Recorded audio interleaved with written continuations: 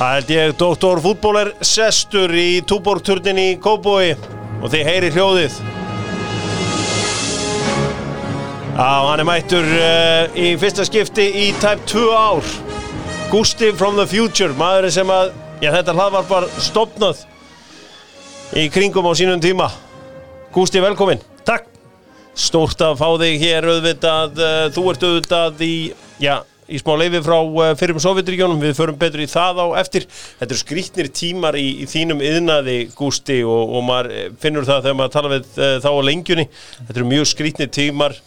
Þú varst að segja mér frá einhvern leik í kvöld, hvar fer hann fram, segirðu? Í Kólumbíu, þar er verið að spila í efstu deild karla. Þar herjar COVID á eitt liðið, en þeim datt ekkert í huga að vera frestan inn leikjum þar, þannig að þeir spila bara 7 inn á, 3 í vörn, 2 á miðju og 1 frammi og það er bara áfram gakk. 0-0 í hálfleik og all to play for í seinni, eins og við segjum. Hvað segir voru margir inn á? Þeir voru 7. 7. Já. Og varamarkmaður í vörninni að stjórna. Og með honum hann er ekki mikið síðri í þessi kampakátur í dag, Sigurjón Jónsson, helsti, talsmaður Newcastle United á landinu. Sörens, velkomin. Takk að kjalla. Herri Sörens, það er hérna, eins og ég hef nú gert reyndar á föstudögum í mörg ár, þá heimsætti ég frúnaðina og tekur alltaf vel á móti mér, góður. Hérna, hún er að selja skó, aprílskóna góðu og það var gaman að sjá það. Hún var komið svona merki okkar svona ríkra yfir fertugt. Hún er farin að selja Saucony skó. Já. Sko, af því að Nike, gamlir kallari Nike pínu Sigmundur Davíð, við munum eftir honum hérna þegar hann var allur bólgin og þrútin á löppinni, þá þurfti hann að fara í Nike skó. Já. En svona alvöru seðlar yfir fertugt, þeir eru í Saucony, er það ekki? Jú, það passar og það kom sending núna fyrir helgi og það var bara komið tími á að fá einhverja kalla týpurarninn. Já, heldur betur, gaman að þessu aprílskór til lögum með þetta og verður gaman að sjá hvernig þetta fer. Settu mækin bara betur að þér svona hérna, Sörens minn, þarna er pizzan með Dr. Fútból 40% afsláttur og notar kóðan DOC. Það var svo gaman að því að það eru auðvitað Gústi sjálfur sem að byrjaði að berjast gegn amerískri lágmenningu á Íslandi eftir að hafa verið dálítið lengi í fyrrum Sovétríkjunum og mikill pítsumaður, Gústi. Já, ég og Sörens eru búin að keyra pítsuvagnin bara frá þeir voru í Garðabæ á sínum tíma, þannig að ég held að það séu ekkert margir sem eiga fleiri pantaði pítsur frá pítsunni en við og Siggi hérna á Íslandi, sko. Ég held að setja staðfestað, sko. Það eru mættir aftur í Garðabæin og eins og ég segi þegar að Gústi var einn að berjast gegn amerískri lágmenningu, þá var þetta erfitt en í dag er vindurinn í bakið. Lengjan að sjálfsögðu með Dr. Fútból og stærsti leikur næstu viku. Ef við ekki að segja það sé leikur Liverpool og Real Madrid. Hver eru fyrsti markaskorari þar, drengir? Svona svo ég geti fært það inn á lengjuna mína. Það verður Sala. Sala? Já. Hvað ert þú með? Ég sigla ofta móti straumnum. Já. Ég ætla að setja bara á kaldasta framherra deildarinnar, Bobby. Já, mannin sem neitar að skora. Já, einhverja lélaustu 9 allra tíma. Það er rólur. Og nú færði varlega. Svavar í fitnessport með Rib-drykkin sinn. Takk hérlega fyrir það. Ribbed að sjálfsög orkudrekkur íslensku þjóðarinnar búin að selja einhverja 3 miljónum, 4 miljónum dósum af þessu. Ef það ekki Svavar rétt ára að brugga eitthvað nýjan snildadrykk núna og fyrir ykkur sem ætla að komast í ræktina. Hann er að selja lóð og það er búið að vera þannig að ríka fólki hefur tekið yfir öll svona lóð og annað en núna er hann að selja venjulegu fólki. Þannig að núna getur venjulega fólki farið og keypt sér lóðinn loksins og komið sér í form. Tjekkland byrjaðarskóðan, 15% afsláttur þar. Takk hérlega fyrir það, Biggi minn, og hátúnið minnum sérstaklega á það. Spurningin, hún er hér. Kun Agüero er að fara að yfirgefa Manchester City í vor. Hann kemur frá 16-földum argentínskum meisturum upprunalega. Vitið frá hvaða liði Kun Agüero kemur í Argentínu og ég minna það sjálfsögðu að við erum í boði losti.is. Losti.is býður upp á spurninguna og það er allt, ef þú vilt, vegan dót í svefnherbergið, þá er hægt að fá þetta allt í vegan líka og mikilvægt að vera með það allt saman á hreinu. Sören, vilt þú byrja að giska? Já, vilt þú byrja að giska, Sörens? Það er svona kannski liggur í augum uppi að kalla þetta á River Plate.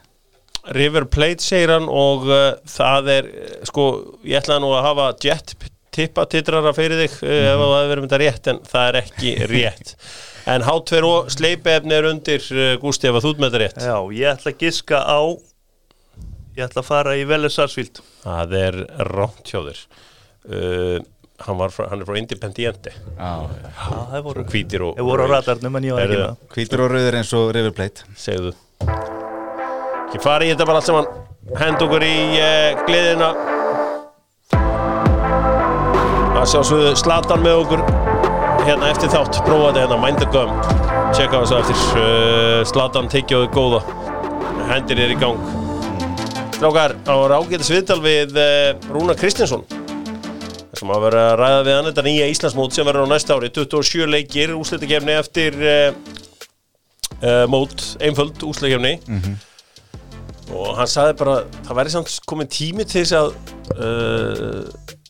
þjálfarar verður nú einu sinni hafðir með í ráðum Já, hann kvarta undir að þeir væru lítið virtir í samtalinu hjá KSÍ og ég svo sem alveg sammála því að það má alveg verið meiri sambandi við þjálfara þegar verið að taka svona stóra ákvarðanir og ekki láta allt einhverja gæja hjá félagunum taka ákvarðanir hvernig þetta er spilað Já, þetta eru furðuleg ummæli finnst mér Já Hérna, hver formaður KR?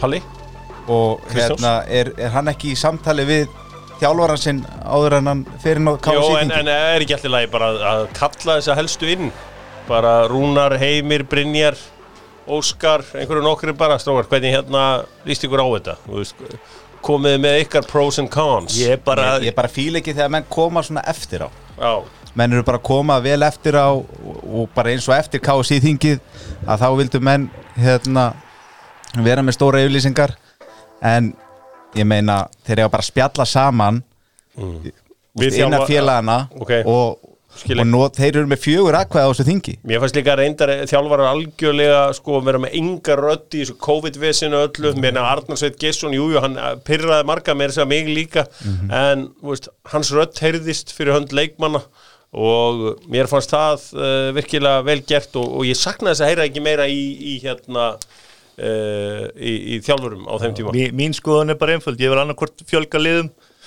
ég vil ekki spila 3 umferðir ég nenni ekki að horfa á HK hérna í 27. umferð á Akureyravelli í 3. skipti á tímabilinu og það bara mín skoðun hún skiptir svo sem engum máli Rúnar talaði í þessu viðtali, hann var ekki með góða reynslu af þessu fyrirkomulagi frá hérna Belgíu en þetta er ekki það sama og hann var að tala um samt sem er lagt upp með á næsta ári Nei, það voru að segja mér þetta í Danmörku að þau gefur bara ágætisraun þar það er spilað heima og heiman það er sem sagt 4 skilur það er alvöru sko umferð heima og heiman í umspilinu þeirra og þannig að eins og ég segi, ég hef svo sem ekkert einhverjar brjálaðar skoðanir á þessu en ég er alveg til í að prófa eitthvað nýtt og svo getum við bara að fara aftur baka með þá frekar play-offs heldur en að spila 3 venjulegur fyrir ég vil ekki ég er ekki hrifin að því allavega Hvernig play-offs þá? Relegation play-offs? Já, relegation play-offs, bara svipaður með í Danmörku þá bara top 6 og svo bottom 6 og svo má kannski gefa eitthvað fyrir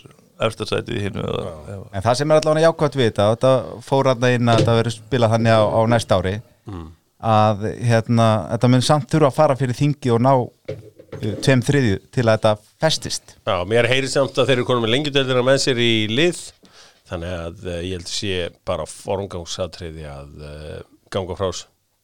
Það kom svolítið óvart líka að hann rætti það, Gústi, að hann sá alveg fyrir sér að gervigras kæmi á Kárvöllin.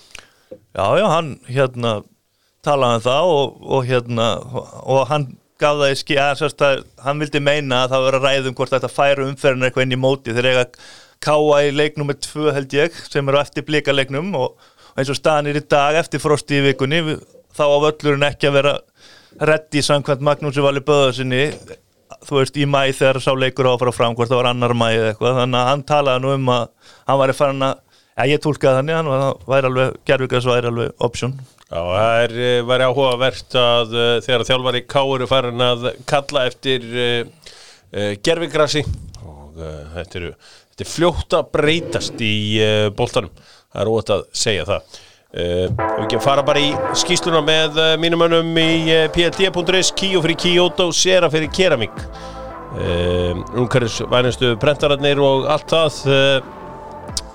Ég svona ræddi við minn mann Jónas Garðarsson, kónginn í Smáranum eins og hann kallaður. Magnaði, hann ennþá kóngurinn hann. Og Jónas Garðarsson. Jónas Garðarsson. Já, Jónas Garðarsson. Já, einfalda kóngurinn eða ekki? Hann ágætur. Já, hann heldur betur ágætur og rétt rúmlega það. Heyri, hann vildi frá skýrslu frá Eystrasaltinu. Hvernig þú veist, nú býrð þú þarna, Gústi. Já. Hver staðan hana? Er verið að spila fótbolta í Eystrasaltinu? Já, það er verið að spila fótbolta og efstadeildin í fullum gangi. Fyrir svona cirka 3 vikum var Ísland nummer 1 held ég bara í heiminum yfir gengin nýtsmita og það var búa 1 milljón manns þarna og smitin voru komin vel yfir 1000 á dag. Já. En það er spilað á fótbolti og deildin þar í fullum gangi og kvennadeildin líka og þeir sáu ekkert í stöðunni að þeir þurftu að stoppa fótboltan. Þannig að hann heldur áfram að rúla eins og í flestum öðru löndum. Ég held að margir hafi svona farið að velta hlutunum fyrir sér þegar að hann Axel Andrésson gekk til liðs við Ríga í Lettlandi. Er svona, þú veist, hann fer frekar þangað en að fara til Íslands. Já, ég held að Ríga sé svolítið sér á báti þarna í Eystrasaltinu með peninga. Og ég held að peningaliðin sem eru mest á Íslandi, Levadia og Flora, þau séu ekki í neinu svona ríka dæmi en þeir eru alveg efna útlendingum en það er ekki held ég eins og þeir eru að borga í Ríga. Myndirðu segja að væri eitthvað vitið fyrir íslenska leikmenn að fara þarna út að spila? Ég myndi allan ekki mæla með neinum að fara til Íslands að spila en ég hef ekki séð mikið af deildin í Lettlandi en Ríga er með stór huga fyrir tímabili og ætla sér langt í Evrópukeppnum og fleira þannig að það gæti verið eitthvað En svo snýst það líka bara peninga og leikmaðurinn að fá líklega 3-falt það sem mennirnir í Skandinavíu að fá. Já. Þá þetta ekki flókið reiknistæmi. Er kannski aðeins að Íslandi, hafa Ístar mikið áhuga á fótbolta? Ekkert gríðarlega. Ég myndi segja að körfuboltinn væri vinsælasta boltaíþróttin allavega þarna. En svona þegar ég googla tölur hvað margir æfa og svona þá er fótboltinn einhverjum sérflokki virðist þér að? Já, en ég held að sé spili svolítið inn í að þeir eru betri í körfubolta heldur en fótbolta á svona alþjóðavísu þannig að þeir svona fela sig meira á bakvið að karfa sér þeirra sport heldur en fótboltinn.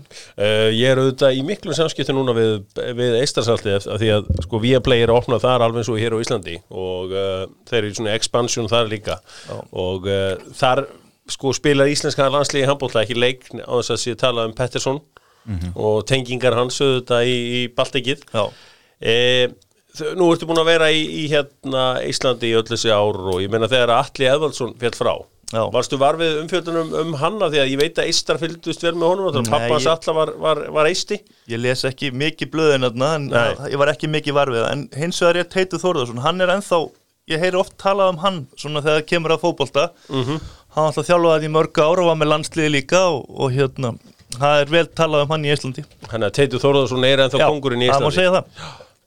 Það er gaman að því, en ég veit allavega að því að þegar Atli, þegar hún gekk sem best í Þýskalandi, þá var mikil umfjöllun hann í Íslandi og oft talað hann hann myndi drífa sig aftur í bara fara að spila fyrir íslenska eða semst geti orðið þeirra maður þegar þetta myndi, en þeir náttúrulega verði ekkit hvenær fyrir Jón Baldvin og rekkonaði sér þetta 90. Það er ekki eitthvað kringu það? Já, hann er alltaf kóngurinn. Við gefum, við styðjum við sjálfstæði, fyrsta landi við sjálfstæði Eista, var það ekki, hvað segir 89-90 eitthvað svoleiðis. Já, þannig að þá voru hann komið svo margar landsleiki fyrir Ísland að það er kannski verið ansi seint að skipta yfir í íslenska landsliðið en við slum aðeins henda okkur í söguna með Netgyro. Í janúar 1996 voru Newcastle með 12 stiga forskot á Manchester United en því miður þá fóru þeir svarthvítu á taugum töpuðu í marsmánuði fyrir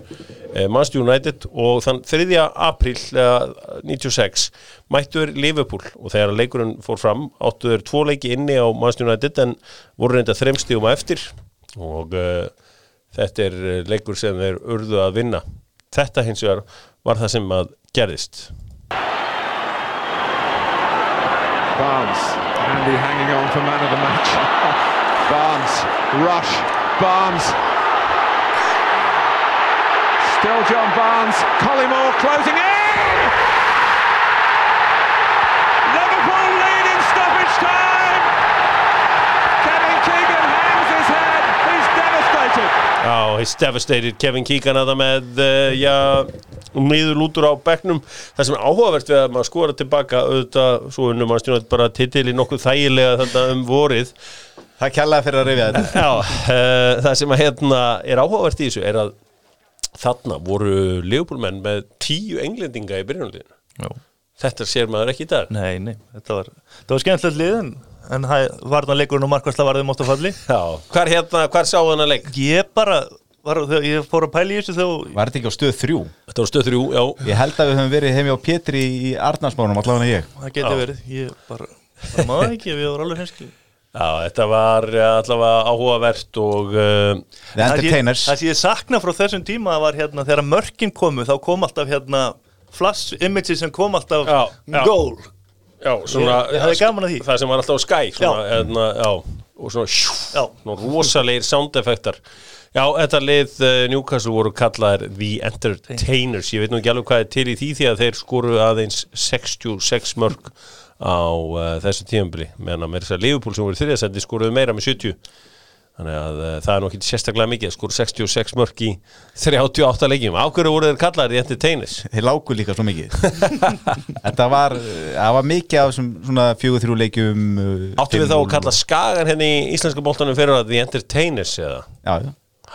Það er ekki öll vitleysan eins, ég held að Newcastle skoraði mér sem meira árið áður en þá voru reynda 42 leikir. Þetta samt svona yfir langt tímabil líka og svo náttúrulega The Entertainers undir Bobby Robson, mátt ekki gleyma þeim heldur. Nei, ég má alls ekki gleyma þeim. Við slum fara í enska boltana sjálfsögum, það snýst þetta allt saman þessa dagana meðan allt er í stopp hér á Íslandi.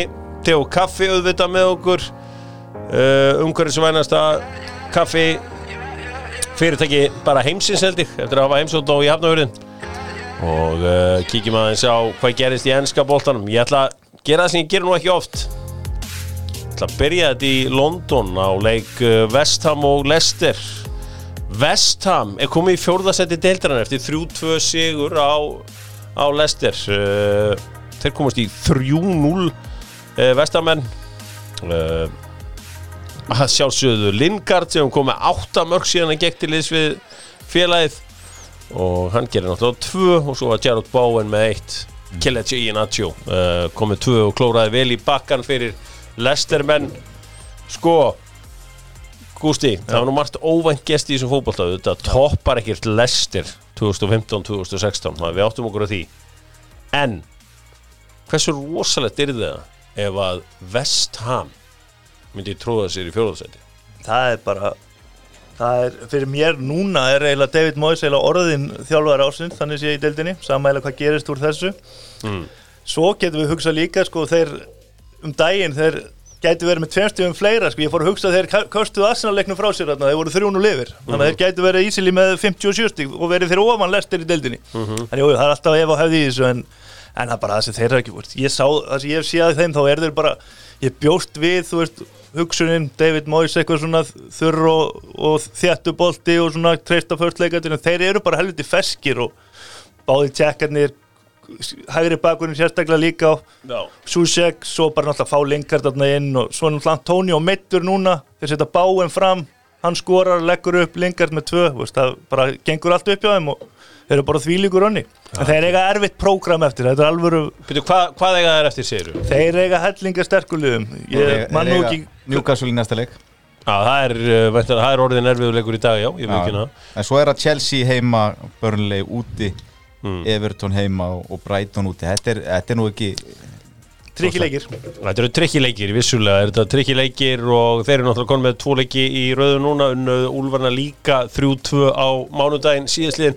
Ég meina, þegar vorum að lappin í þetta mót, Siggi, þá leitar nú ekkert vel út, ég meina, þeir voru raskeltir af mögnuðu Newcastle-liði í fyrsta leik mótsins eða ekki, ekki rétt munna hjá mér? Það passar, 2-0. Og ég meina, Grady Diangana var sendur til West Brom og það var einhvern veginn, Mark Noble fór á Twitter og sagði, hvað er í gangi hérna á klubnum?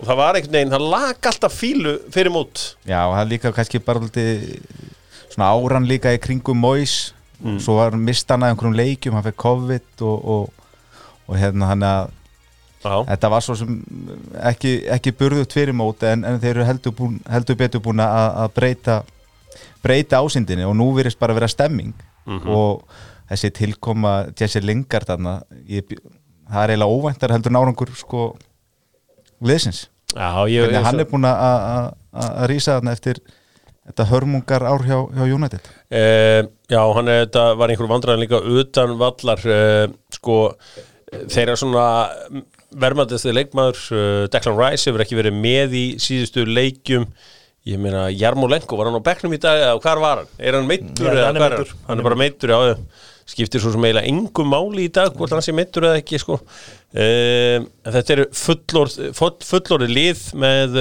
fullorðnum kallmönnum og sérstaklega gaman ef ég fylgjast með Craig Dawson sem er einhvern veginn já bara hvað hotspinnur eru hættulegar hjá West Ham því að hann er náttúrulega hann sígur hálfa vörnina þarna á sig og hefur verið ansi íðinn við markaskorun þegar hann er þarna og svo náttúrulega Diop hann er nú ekki lítill svo náttúrulega það er Antonio það er náttúrulega ekki með í dag svo eru þeir með Sushikin en það er alveg að hæða hann í mörgum það eru stór hættulegir í fyrstum leikatrinu líka en það sem hefur komið mest á óvart bara hvernig þeir eru að spila hvernig bolta þeir spila út á vellin það hefur komið mest á óvart geta alveg spila hörku bolta Er Brendan Rodgers er hann bottler eins og við segjum er hann sérfræðingur er hann specialist í failure hann auðvitað var þarna einu jafntefli mútið Chelsea frá því að eiginlega vinna titilin þarna með Liverpool 2014 náttúrulega fyrra hjá Leicester náttúrulega eftir COVID þeir hundu bara eftir COVID þetta leit mjög vel út fyrir það og þeir ná ekki meistardeildarsæti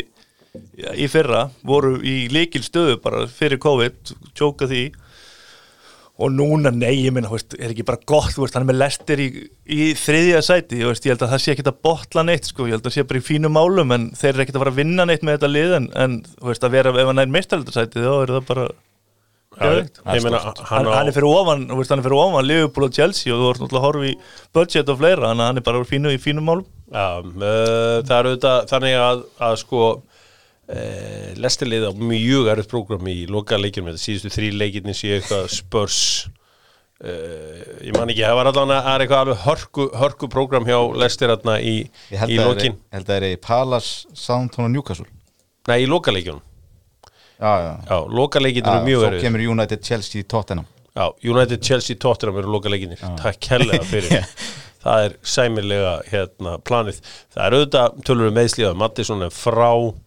Harvey Barnes er frá Hafsendarnir, svo Jónsú er frá það er náttúrulega hrikalegt að þurfa að spila á Daniel Amartey það er ekki strákur sem var auðvitað hjá Djurgården og FC Kaupmannahöfn en svo sem ólsegur spilarinn en kannski ekki bara nógu góður fyrir þetta level Mér veist að uppáhaldsmaður minn í þessu lestalið er miðjumaðurinn Wilfred Ndidi, mér veist hann geggjaður Já, hann er leikmaður sem á skilið að fá jafnvel enn stærra, það er náttúrulega stórt að vera Leicester en enn stærra múf, við slum fara höldum okkur í höfuborginni því að Manchester United mætti á Tottenham leikvangin allt varð vitlaust eftir hálftíma leik þegar að Edison Cavani virðist vera búin að koma Manchester United yfir hins vegar spóluðu þeir aðeins tilbaka vídeódómararnir og fundu það að hendin á Scott McTominay að fara í andliti á Heung-min Son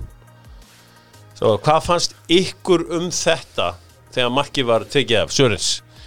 Ég hef svo sem litla samúð með United-mönnum þegar Vari grípur inn í Já og en þetta var náttúrulega bara leikarskapur og klókindi í Son Hann lá alveg í 2 mínútur eftir Hann passaði sig að liggja alveg nógu lengi sko, þetta er alveg öruglega skoða hann passaði sig að því ég meina þetta segir bara, ef að var væri ekki þá hefði þetta aldrei verið skoðað þetta er titlingaskítur og þetta er bara partur af leiknum ef þú dæmir ekki á þetta þegar þetta gerist þá bara sleppur ég að dæma á þetta er ekki flókið, þetta er bara mark og þetta er það sem er að gera það verkum að maður svona ég er ekki að fara í þennan maður nenni ekki að horfa en þú veist, þetta er alveg hrikalega leiðilegt, svo fer alltaf svo mikil tími í allt svona og svo er aldrei einu bætt við þegar kemur að hálfleikum og fleira sko, þannig að þetta er alveg orðið helvíti þreytt sko, en við skulum hafa það hreinu að var En sló hann í andlitið á hann? Já, hann rekur hendina í andlitið á hann Já, er það ekki aukasmiða? Jú, en þarftu að stoppa leikinn þegar búið að skora og það moment búið að fagna markinu til að skoða eitthvað hvort einhver hafi slegið hann í andlitið eða rekist í andlitið á hann. Það er mjög stabill. Já, þetta var allavega, leiðum að sá að var að slóa þetta niður. Já, og það vissi að myndi dæma á þetta. Já, vissi maður einhvern veginn að það voru dæmt á þetta. Hvað heitir þessi dómar aftur?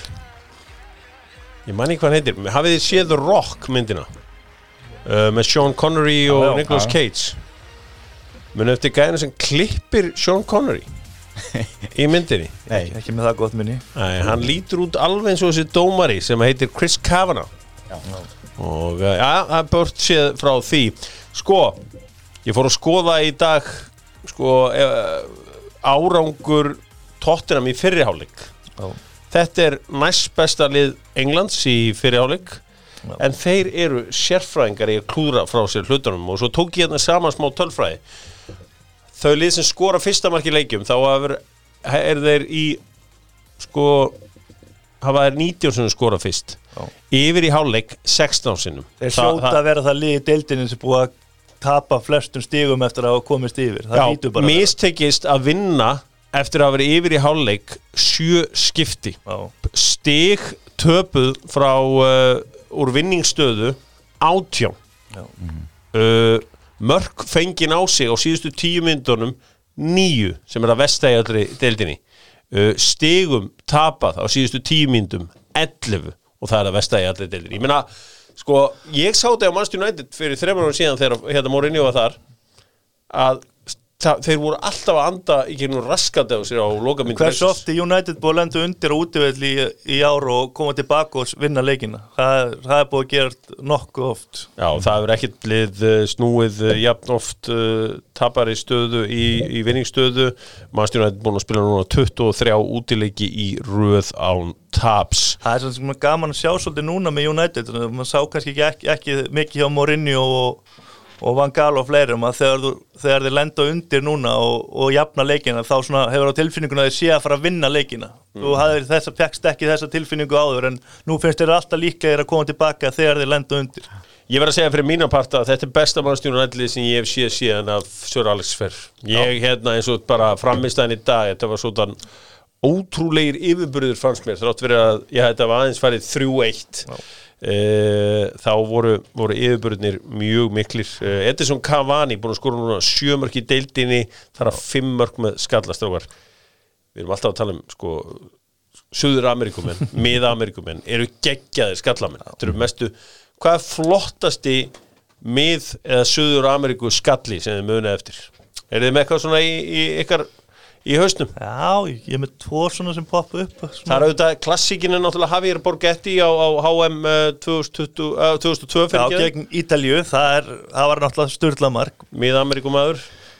Svona 2, náttúrulega marki hjá Pele í úrslitunum gegn Ítalíu 1970. Þegar hann stekkur á fjær og það eru náttúrulega rosalegt skallamark. Já. Svo það svona marki sem Chicharito skoraði á móti Stoke hérna þegar hann snýr sig úr hálflið og skallar svona semi með hnakkanum einhvern veginn það var fallegt. Og svo ég meitt sem Suárez skoraði fyrir Liverpool þegar hann stangaði hann svona semi frá vítateigslínunni. Það kom kross og hann mætti hann, ég held að það var móti West Bromwich Albion eða eitthvað og hann mætti bara og hamraði hann nánast upp í skeitin Það er svona þessi svona sem móti hvernig segirðu? Móti West Bromwich Albion minnum mig á Anfield. Já, ég skal trúa því að þetta er snillingur sem maður, ég man auðvitað eftir marki sem heitir svona Cavani skoraði á móti Celtic, svakalegur skalli og, en hvað segirðu, hvað er þú með Sörens, mannst eftir einhverjum suður-amerískum skalla sem að heillaði þig? Já, bara svona í næri umhverfinu, þá er það Asprilla, móti Barcelona, 3. markið. Já. Hrikalega flottur skalli og svo er ég alltaf hrifinn af Messi skallanum á móti United. Já, þegar hann hékk svona í loftinu hans. Já, það var hansi góð skall. Maður fyndi að maður fyrir að skoða, leikar sér að skoða skallamörk, bara stór skallamörk sem hafa verið skoruð í úrslitaleikjum. Já. Ronaldo móti Chelsea, Messi á móti United, Petit í úrslitunum á móti Brössum. Nei, það var ekki, það var Zidane. Zidane segi ég, Zidane fyrir ekki. Sergio Ramos loka mynduna móti Atletico Madrid. Já. Það var svona haugur af skallamörkum. Þetta var ekki einhver skalli á Liverpool á móti Milan Gerrard á móti AC Milan. Já. Þannig að það er svona kom oft góð skallamörk í úrslitaleikjum. Já, það er eiginlega ekkert eins fallegt eins og góður skalli. Og við svo sem getur rætt. Við erum að tala skallamörk skallamarki á Ronaldo á móti Sampdoria þarna þegar hann hengur hann í loftinu. Það er sennilega flottast skallamark allra tíma. Það var geðveikt mark og gaman að pæla í þessu og hendi á Dóttorfútból fallegum skallamarkum, setið henn á Dóttorfútból leikmenn. Ég elska að sjá hvað ykkur finnst þar Dóttorfútból, þar sem að fólkið kemur saman og spjallar, sumir ógeðslega skemmtilegir og aðrir hundleiðinlegir. Og ég orðin þannig að ég er farin að hafa gaman að leiðilegu fólki. Það er orðið svo lítið orðið eftir að ég fagnaði að hafa það inni. Strákar, Fred skoraði, hann var búinn að skjóta 73 sinnum á markið á hans að skora og oftar en ekki alveg hræðilegar hræðilega tilraunir, en hann settir hann það. Hversu góður er Scott McTominay, strákar? Hann er bara neitt mikilvægast til leikmaður United fyrir utan það er bara Harry og svo er náttúrulega Bruno, en Bruno hefur aðeins verið að gefa eftir finnst mér með hvernig hann var, náttúrulega kannski erfitt að halda í standardi sem hann var búin að setja þarna, en Scott McTominay þegar Solskjaer er að stilla upp liðið þegar hann þarf að ná í úrslit, þá stillir hann Scott McTominay upp í hverjum einasta leik. Eðlilega, herðu, sko, það er eitt í þessu. Heung-min Son skorar á 40. mínútu, það er eiginlega þegar leikurinn er svona hálfnaður. Áður en það hafði Tottenham fengið á sig 1 skot. Eftir að það gerðist fengu þeir á sig 11 skot. Þegar hann skora markið þá er ekki fengið neitt skot á sig á sko markið. 7 eftir þetta. Þegar að Heung-min Son skoraði þá voruð 56% með boltan. Eftir að hann skoraði 37%.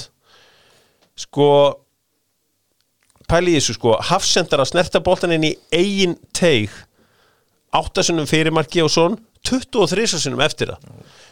Manchester United snertingar inn í teig 2 fyrir 40. mínútu, 24 eftir að þeir fóru að reyna að hanga á fórustunni.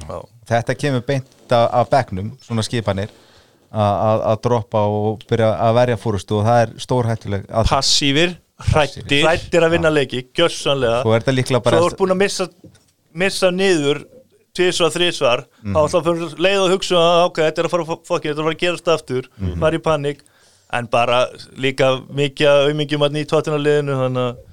Hvernig getur Toby Alderweireld, hvernig getur réttlætt það að hafa hann ekki í liðinu? Það er bara klassískt eitthvað Mourinho-rugl, þú veist, maður sé þetta marg oft og það er pottitt eitthvað, þú veist, bara eitthvað villist, það er náttúrulega bara bull að hann sé ekki að spila þarna, sko.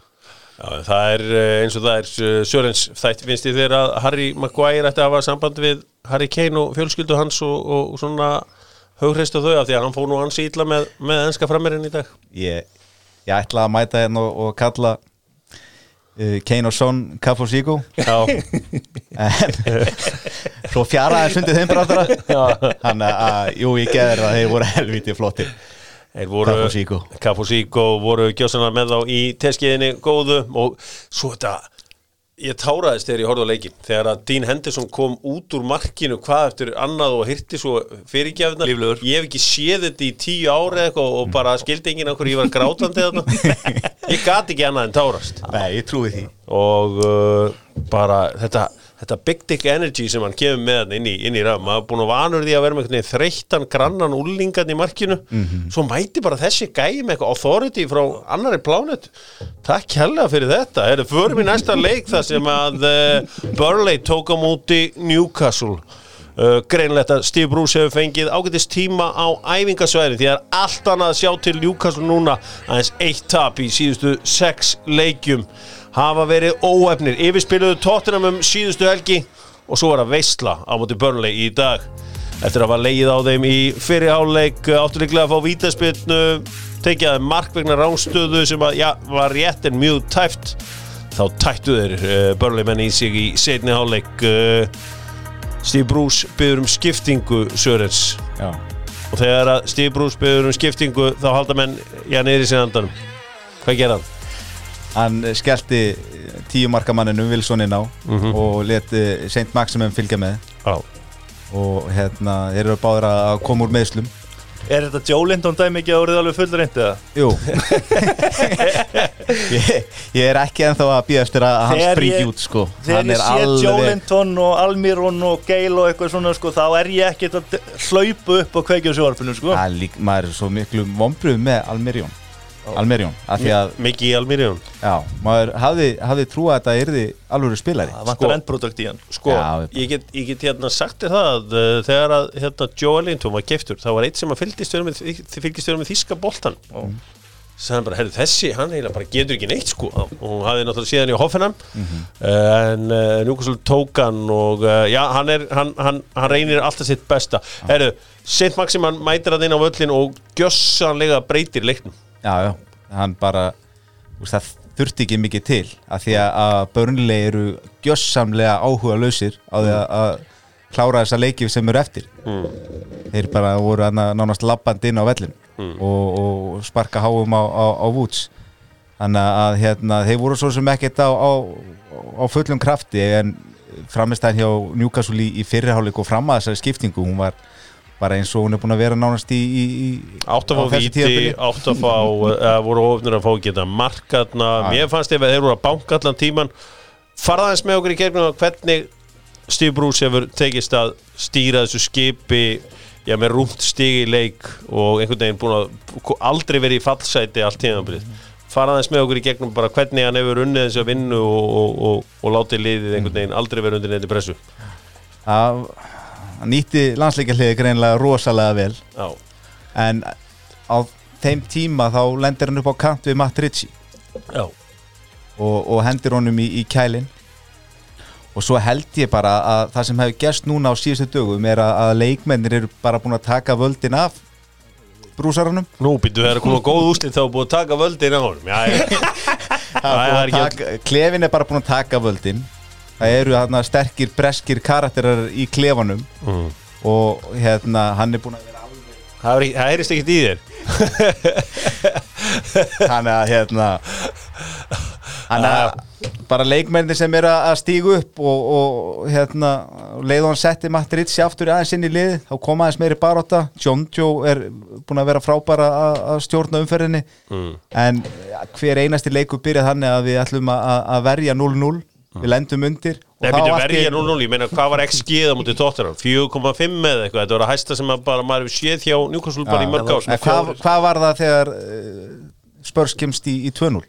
Það var ábygglega 0,0. Newcastle komst yfir 1-0 sko. Þeir brutu döðalásinn. Já, þeir brutu döðalásinn og svo kemur 2-1. Þá fóru þeir all in í þetta og keyrði yfir á algjörlega.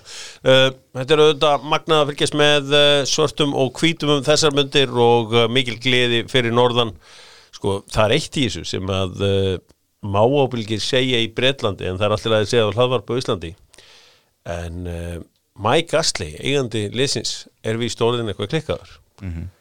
Og sko, það ekkit bara, það einhvern veginn ekkit að færa neina fréttir af því.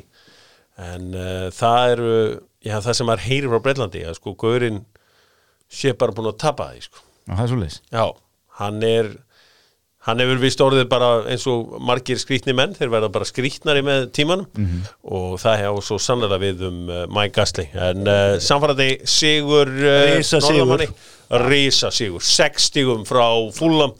Liðið eiginlega aldrei á öllu tímabilinu verið í fallsæti. Ega ekki leikti góða líka? Jú. Passaði ekki? En þið voru að tala erfitt prógram á það. Þá prógramið hjá Newcastle eftirfarandi. Já. Það West Ham, Liverpool, Arsenal, Leicester, City. Það gerir þennan sigur í dag bara ennþá stærri. Það koma 4 í röðu og þeir hafa, eftir að Wolves setti vinnurinn gegn Fulham á föstudagskvöldi á síðustu mynd, þá höfum Newcastle svona, drullumslega að vinna allan einn leik, koma okkur aðeins frá pakkanum. Heldur betur frábær sigur þeirra, já bara klárum þá hann Fulham Wolves-leik, loksins skora Adam og Traore 48 leikir án marks, svo náttúrulega tekið mark af Úlfunum sem að var væga sagt svona tæft eða nei, af Fulham af Wolves sem Póten skoraði það ekki. Jú, Það var að Potens skora. Var það ekki hann? Ekki Hósi ekki Sað, William Hósi. Það getur verið. Man ekki alveg hvort það var. Það skiptir ekki öllu máli. Flottur sigur Úlfarna sem að hafa valdið mér smá vonbrigðum í ár. En ágætis sigur þar. Við erum hér með harðasta Liverpool-mann þjóðarinnar í húsinu. Liverpool Gústi. Já. 12 klukkustundir og 45 minútur án marks í opnum leik á heimavelli. Já. Fyrsti sigur Thiago Anfield að ég mann rétt. Já. Getur það ekki passa? En Mo Salah reif í gekkin á, bara í upphafi seinnáleiks og jafnaði leikinn 1-1 eftir Oli Watkins að komið Aston Villa yfir. Já. Það var svo Trent sem að skora 2-1. Hvað fyrir þig sem eitt harðasta Liverpool-mann landsins svo lið sem náði næstu í 100 stigum í fyrra, fóru grátlega nálægt í með 99. Hvað hefur verið í gangi hérna í ár, svona þínar pælingar? Náttúrulega ég ætla ekki að fara í þetta hefbundna og fara og ræða meiðsli og þess að það er búið að fara nógu við það. Já. En það virðist bara ekki vera sama urgency og sami kraftur og sama samveldi svona í liðinu sem hefur verið síðustu ár.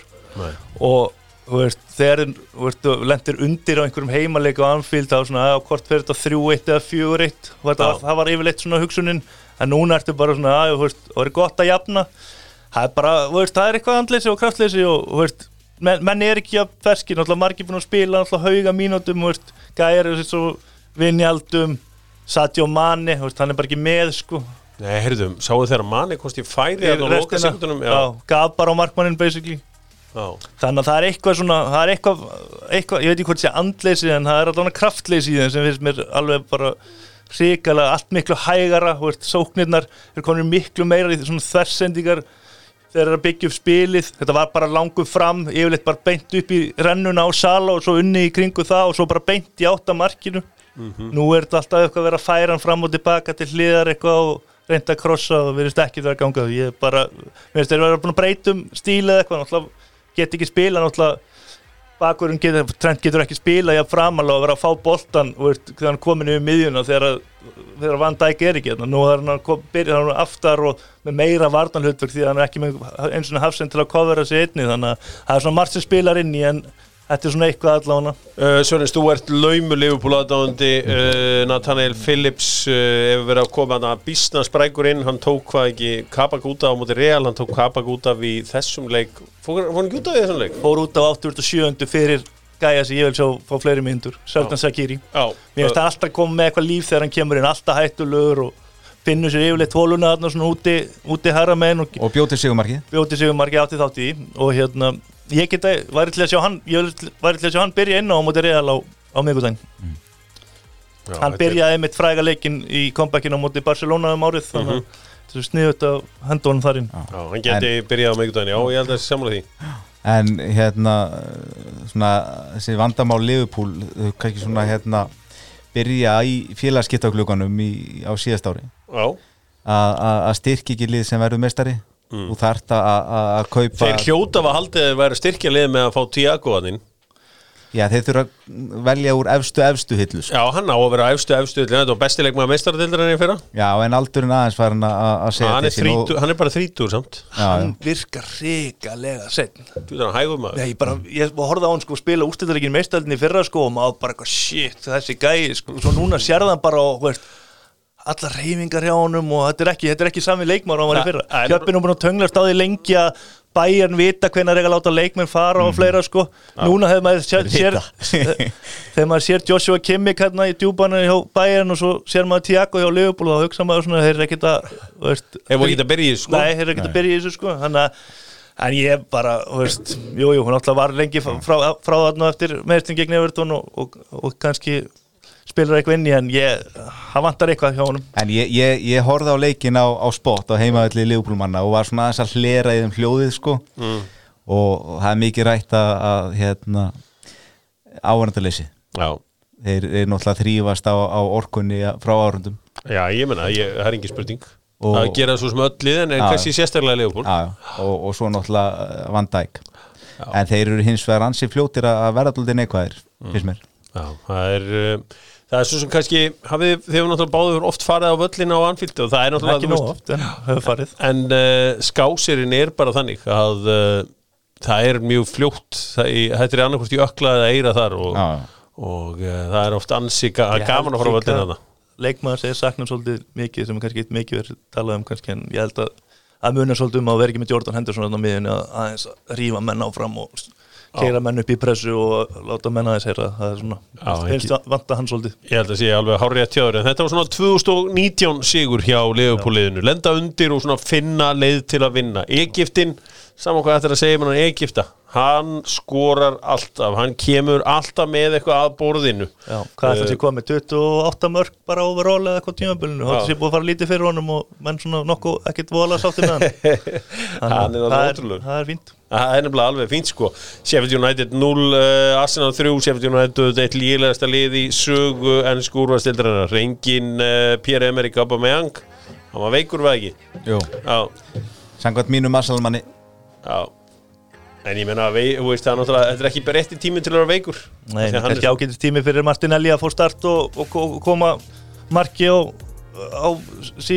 koma marki, hann hefur ekki skorað síðan hann skoraði gegn Chelsea hérna í janúar í fyrra, þannig að það er meir en ár, hann náttúrulega ekki spila hann gríðarlega mikið og verið meiddur og eitthvað. En Lacazette, hann er alltaf hann tikkar inn. Já. Og hann er að fara frá fram í Arsenal bara og átt, þú veist, með hvernig þeir spila og átt að skora eitthvað að mörgum. Heldur betur svona þennan leik má segja að þetta var karakter í Arsenal, þeir voru án Pierre-Emerick Aubameyang, Smith Rowe og Ødegaard, þannig að hann var ekki heldur með, þannig að þeir voru flotti. Thomas Partey með 2 stóðsendingar. Skildu sigur. En þetta er samt bara algjör martraðar tímabil hjá Arsenal-mönnum. Já, ég meina þeir gætu bjargast. Gústi er búin að gera mikið grín að mér. Já. Af því að ég mætti eitthvað í eitthvað podcast og talaði að Arsenal gæti slegist titilinn. Já. Það var hann vildi mæla mig. Já, það var, þú varst lífeprófaður og Kolfjörst á því lífeprófi, en þetta var fínn sigur hjá Arsenal, en þetta er náttúrulega, sko, þetta var alveg vont þegar Chris Wilder var með Sheffield United lið, en þetta er svona 50 sinnum verra núna eftir að þessu Heckingbottom er að stjórna liðinu. Gaman fyrir Brasilíumannin Martinelli að komast á blað. Og það er held ég bara svona það sem þarf að segja þennan leik. Og að lokum Chelsea vinnur Crystal Palace 4-1 á útivelli. Já, ég meina það var bara sko, kannski, ég hafði svona í huga hugsaði kannski að væri smá Champions League hangover hérna hjá Chelsea sko, en Crystal Palace fór ekki yfir miðju bara fyrstu 30 mínútur hérna og þetta var bara búið eftir 10 mínútur og kannski bara Chelsea ógeðslega flotti, bara keyrðu bara yfir það og Palace komst ekki út úr teik. Sama með Burnley og Palace og þessi lið sem hafi ekki upp á neina keppa. Þau eru bara einhvern veginn búin að stimpla þessu út, þau nennis ekki. Það er ekki áhorfendur, það er ekki stemming. Ég sá alveg hérna Crystal Palace og gerir jafnvel við sko Everton á útivelli á mánudaginn sko. Þeir stimpluðu sér ekki inn á laugardaginn sko. Nei, ég meina þeir eru bara að spila mútið miklu betra liði og hversu gott. Þreyttu Chelsea liði sko. Þeir eru ekki þreyttir sko. Þeir eru með endalausan mannskap sko. Þeir eru með endalausan mannskap og hversu. Þeir voru að keyra á sömu framlínu nánast og í Portugal. Nei, Timo Werner var spilaði þannig leik. Hudson Odoi var á vagnum helgina. En Mason Mount og Kai Havertz. Já, ég meina Mason Mount verður bara að byrja alla leiki. Hann er bara langbesti leikmaður í þessu liði og hversu gott er þetta Chelsea liði transition. Bara leiður tapa boltanum.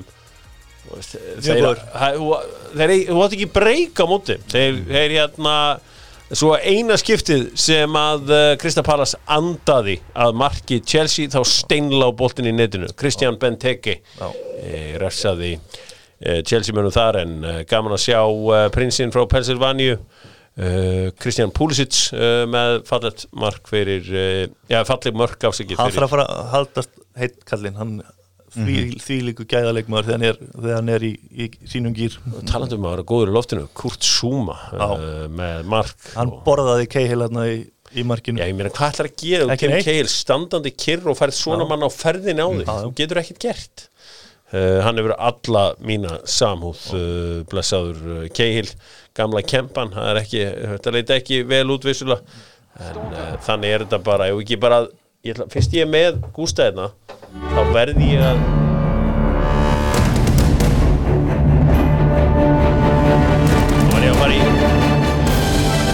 þá var ég að fara í uppgjöru með Kia EVA 6 EV6, en í rafmagnsbílinn þeirra Kia Sorento, eiginlega meira og minna uppseldur.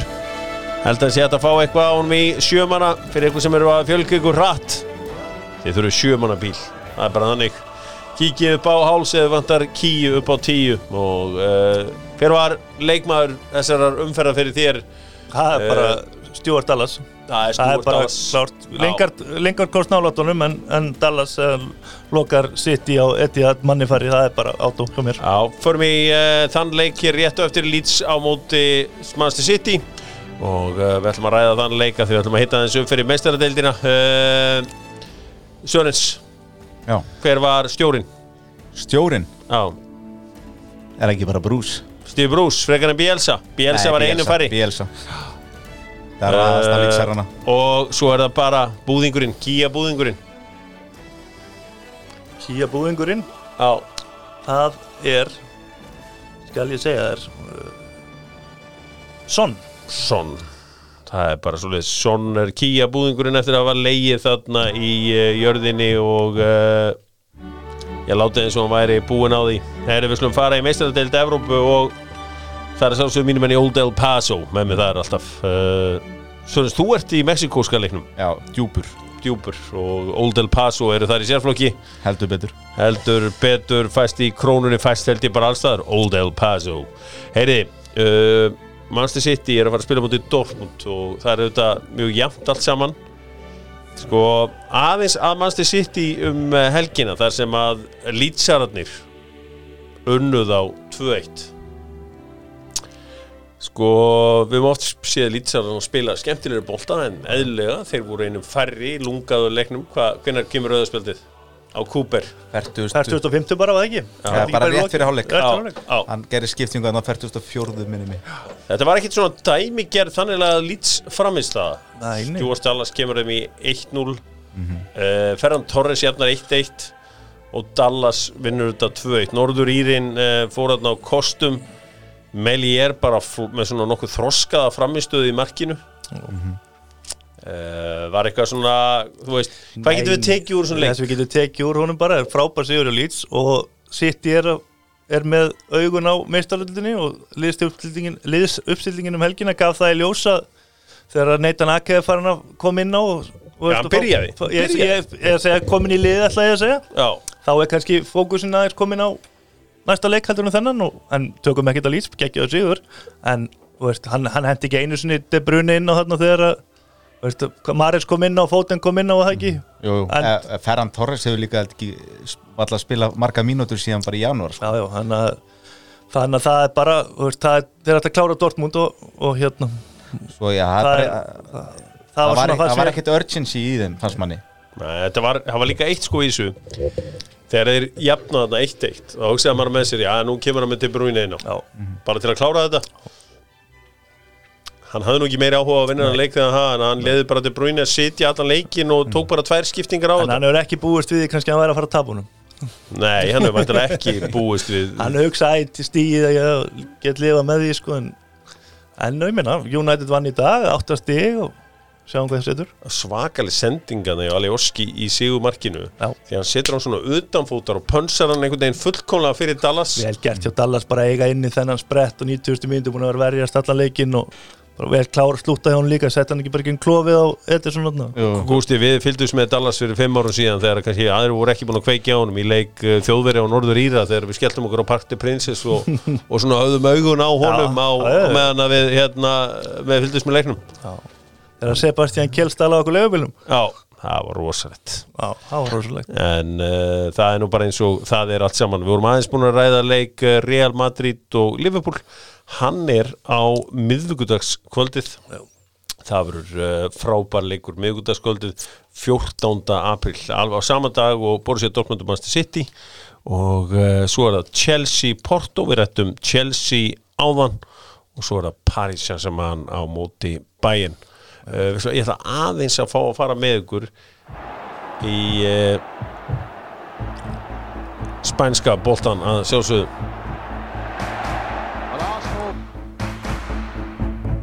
Hver með okkur í spænska að sjálfsögðu El Normale. Domus Nova, fasteignasalan, vandamáli að það hangir ekki deg á söluðar. Nei, selst allt. Heyrðu, það var stór helgi þar. Það var stór helgi fyrir Real Madrid, El Clásico á laugardagskvöldið. Zidane Zidane heppnasti stjóri í sögu fótboltans eða hann bara frábær stjóri? Hann ansi oft, hann allan á mjög oft aldrei heppin. Já, ég veit ekki hvort það sé heppin, ég ekki bara Snillingur. Ég snillingur bara, ég held að það sé bara hægt að segja Zidane. Já, pikkaði greinilega rétt lið en verður fyrir áfalli þar sem að Lucas Vázquez meiðist. Já. Og verður ekki með væntanlega móti Liverpool. Hann treysti á miðjuna sína. Kroos, Casemiro og Luka Modric. Já, svo ertu með þá og svo ertu með Benzan frammi. Já. En það ekkert fleira í boði þarna hjá hann. Nei, maður bjóstu að Valverde færi inn á miðjuna en hann var svona í einhverju tígurmiðju þarna. Valverde hins vegar meiðist eftir klukkutíma leik og allan fór haltur af velli.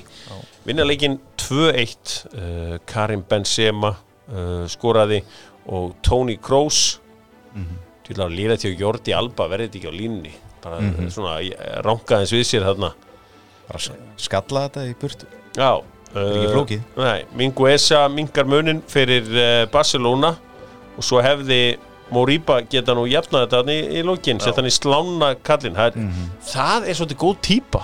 Mjög æstur einhvern veginn allur og verður gaman að fylgjast með honum. Förum betur í þennan leik í Dock án landamæra. Svo í kvöld Real Betis 1, Atletico Madrid 1. Strákar, staðan í þessari deildakeppni rosaleg. Atletico Madrid Yannick Carrasco skoraði en Christian Teo jafnaði fyrir Betis.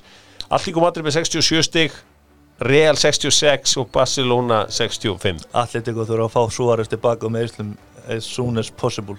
Meg ekki við því að vera án hans. Hverjir verða meistarar? Hvað segirðu? Hverjir verða meistarar? Atletico Madrid. Já. Barcelona. Ég held það líka. Ég held að þeir eru komin úr þessari meistardeild. Já. Og geta einbeitt sér að þessu og ég sá það á móti Sociedad. Ríkalega góður. Já, þeir eru nefnilega góðir. Og það virkilega gaman að fylgjast með þeim. Förum aðeins í Bundesliguna þar sem að Bayern gerði jafntefli við Union Berlin 1-1. Á meðan tóku Leipzig sinn leik á sama tíma 3-1. Var ekki 4-1 jafnvel? 4-1 á móti Werder Bremen á útivelli. Og glæsilegu sigur Leipzig manna en þetta var dýrt taparn daginn hjá þeim. Alexander Sörloth komin á fleygiferð, gerði 2 mörk fyrir þá. Geggjaðir leikir í þýska boltanum. Eintracht Frankfurt 4, Wolfsburg 3. Orusta sæti í meistaradeildinni og Frankfurt alveg geggjaðir. Veislunni var ekki lokið því að ég var að horfa á þetta á Viaplay helgina og Stuttgart 2, Dortmund 3. Já, og það sem gerist í þeim leik að bæði Marco Reus og Mats Hummels fara út af meiddir sem náttúrulega bara þvílíkt áhugjefni fyrir City-leikin í vikunni. Já. Og þeir eru bara báðir held ég bara mjög tæpir. Ég held að Hummels hafi farið út af í hálfleik og Reus fer út svona miðjan seinni hálfleikin. Þannig að þeir eru bara í baráttu fjórðarsætið, þannig að þeir gátu ekkert vera að hvíla þessa gæður. Þóttu örugglega í fullkomnu heimi vilja gefa þeim á hvíld, en sterkur sigur, klára leikinn og það voru einhverjir gæðir hjá þeim að spila, held ég bara, þegar skora sér fyrstu mörk, Ansgar Knauf og það sungi. Já, það sungi. Erling Braut Haaland lagði upp sigurmarkið í 3-2. Haaland hefur ekkert skorað eftir að Mino Raiola fór á þessa fundi að reyna að segja meiri pening. Nei.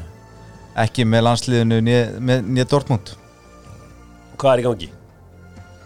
Ég held að sé ekkert svakalegt ágefni og með þetta nokkuð sprækur í City-leiknum og svona, fínt það sem ég sá í þessum, þannig að það skori ekki 1 á móti City í vikunni, en þeir tapa svona 3-1. En hvað heldur doktorinn að Haaland fari? Þetta allt planað, eða ekki? Já, þetta var, þeir, Mino Raiola viðurkenndi þetta væri allt löngu planað, en þeir eru aðeins vannmetið hann. Hann og pappans. Hann sagði, þegar hann þurfti kannski ekki að fara í þetta millistökk til Dortmund, hann hefði mögulega getað farið beint á toppinn. Og mér finnst Manchester City mjög líklegt. Já.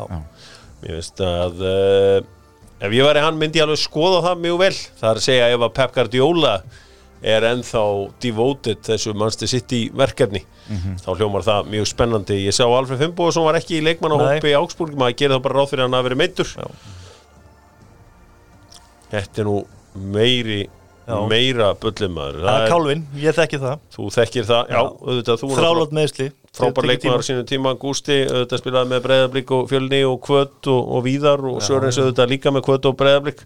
Vinsæll á báðum stöðum. Á Ítalíu, þar deila bara búið, Inter vinnur 1-0 Cagliari, að sjálfsögðu var það Darmian með sigurmarki þar. Frá helsti tíðenda Lukaku skoraði ekki. Já. Atalanta vinnur sinnleik og halda áfram að vera í Champions League. Ég meina bara svakaleg spenna fjórðasæti, eða þess að meistardeildarsætin. Ég meina Milan ekkert safe þótt þessi í öðru sæti eins og staðan núna. Sáðu þegar að Zlatan fekk rauðaspjaldið. Hann var að röfla eitthvað í dómarunum og hann reif bara upp red card. Já, það var með lítinn húmor fyrir Zlatan þarna. Já, það var allavega þannig að hann bara risastórt sigurmark hjá Lazio líka á 92. Var það ekki Milenko Savic eða hver var það sem setti vinnerinn hjá þeim. Þannig að þeir halda sér í baráttunni og Napoli kláruðu sitt. Þannig að þetta alvöru spenna þarna.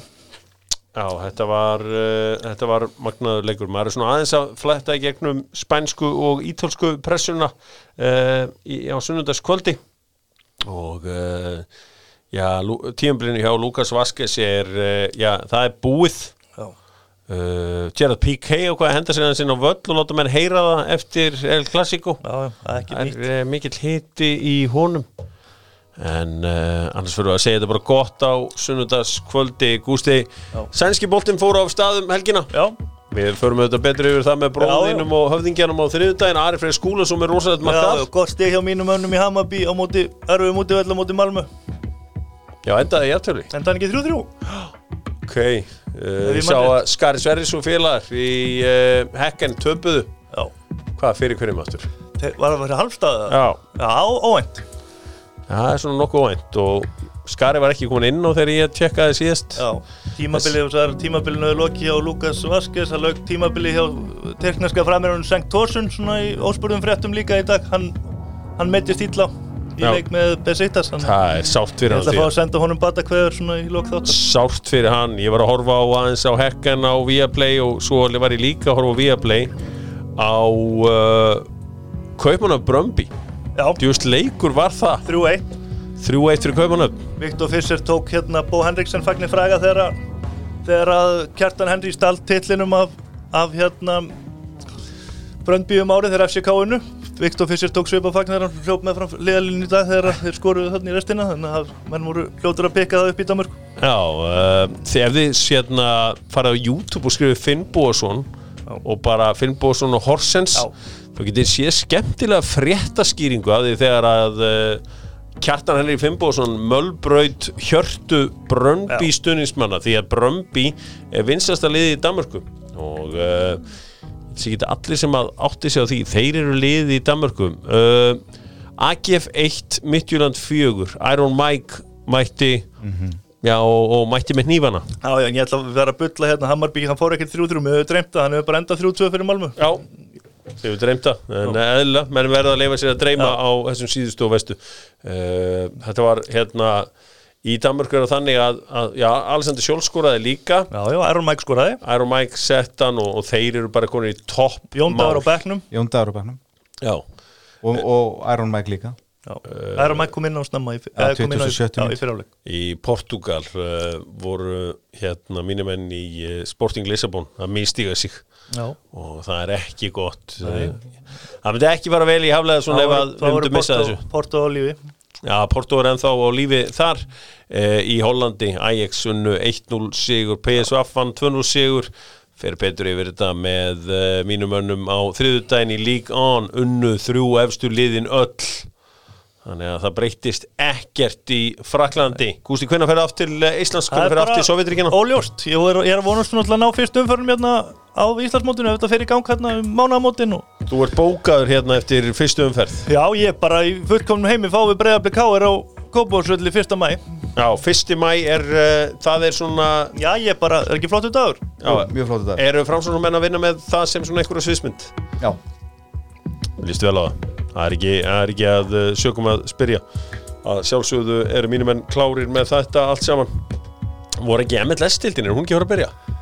Jú, þeir eru búin að spila æfingarleiki Já, Þeir eru ekki byrjaðir já þetta er áhugavert og það er svona fréttir á morgun það er Falcao var í einhvers konar aðgerð ég búin að gleyma Falcao-kattinn og svo var lendiðum víst eitthvað saman Ole Gunnar Solskjær og Jose Mourinho það er nú bara bardagi sem að ég held að færi á einn hátt Kemur nú óvart að Jose Mourinho sé að lenda upp á kant við mann Já Svona og verður Ólíkt honum ólíkt honum að standa í einhverju vandræðum Heyri, strákar, takk hérlega fyrir komuna þið voru geggjaðir hér í dag Doc mætir aftur á þriðjudagsmorgun með höfðingjan sjálfan og köttinn verið sæl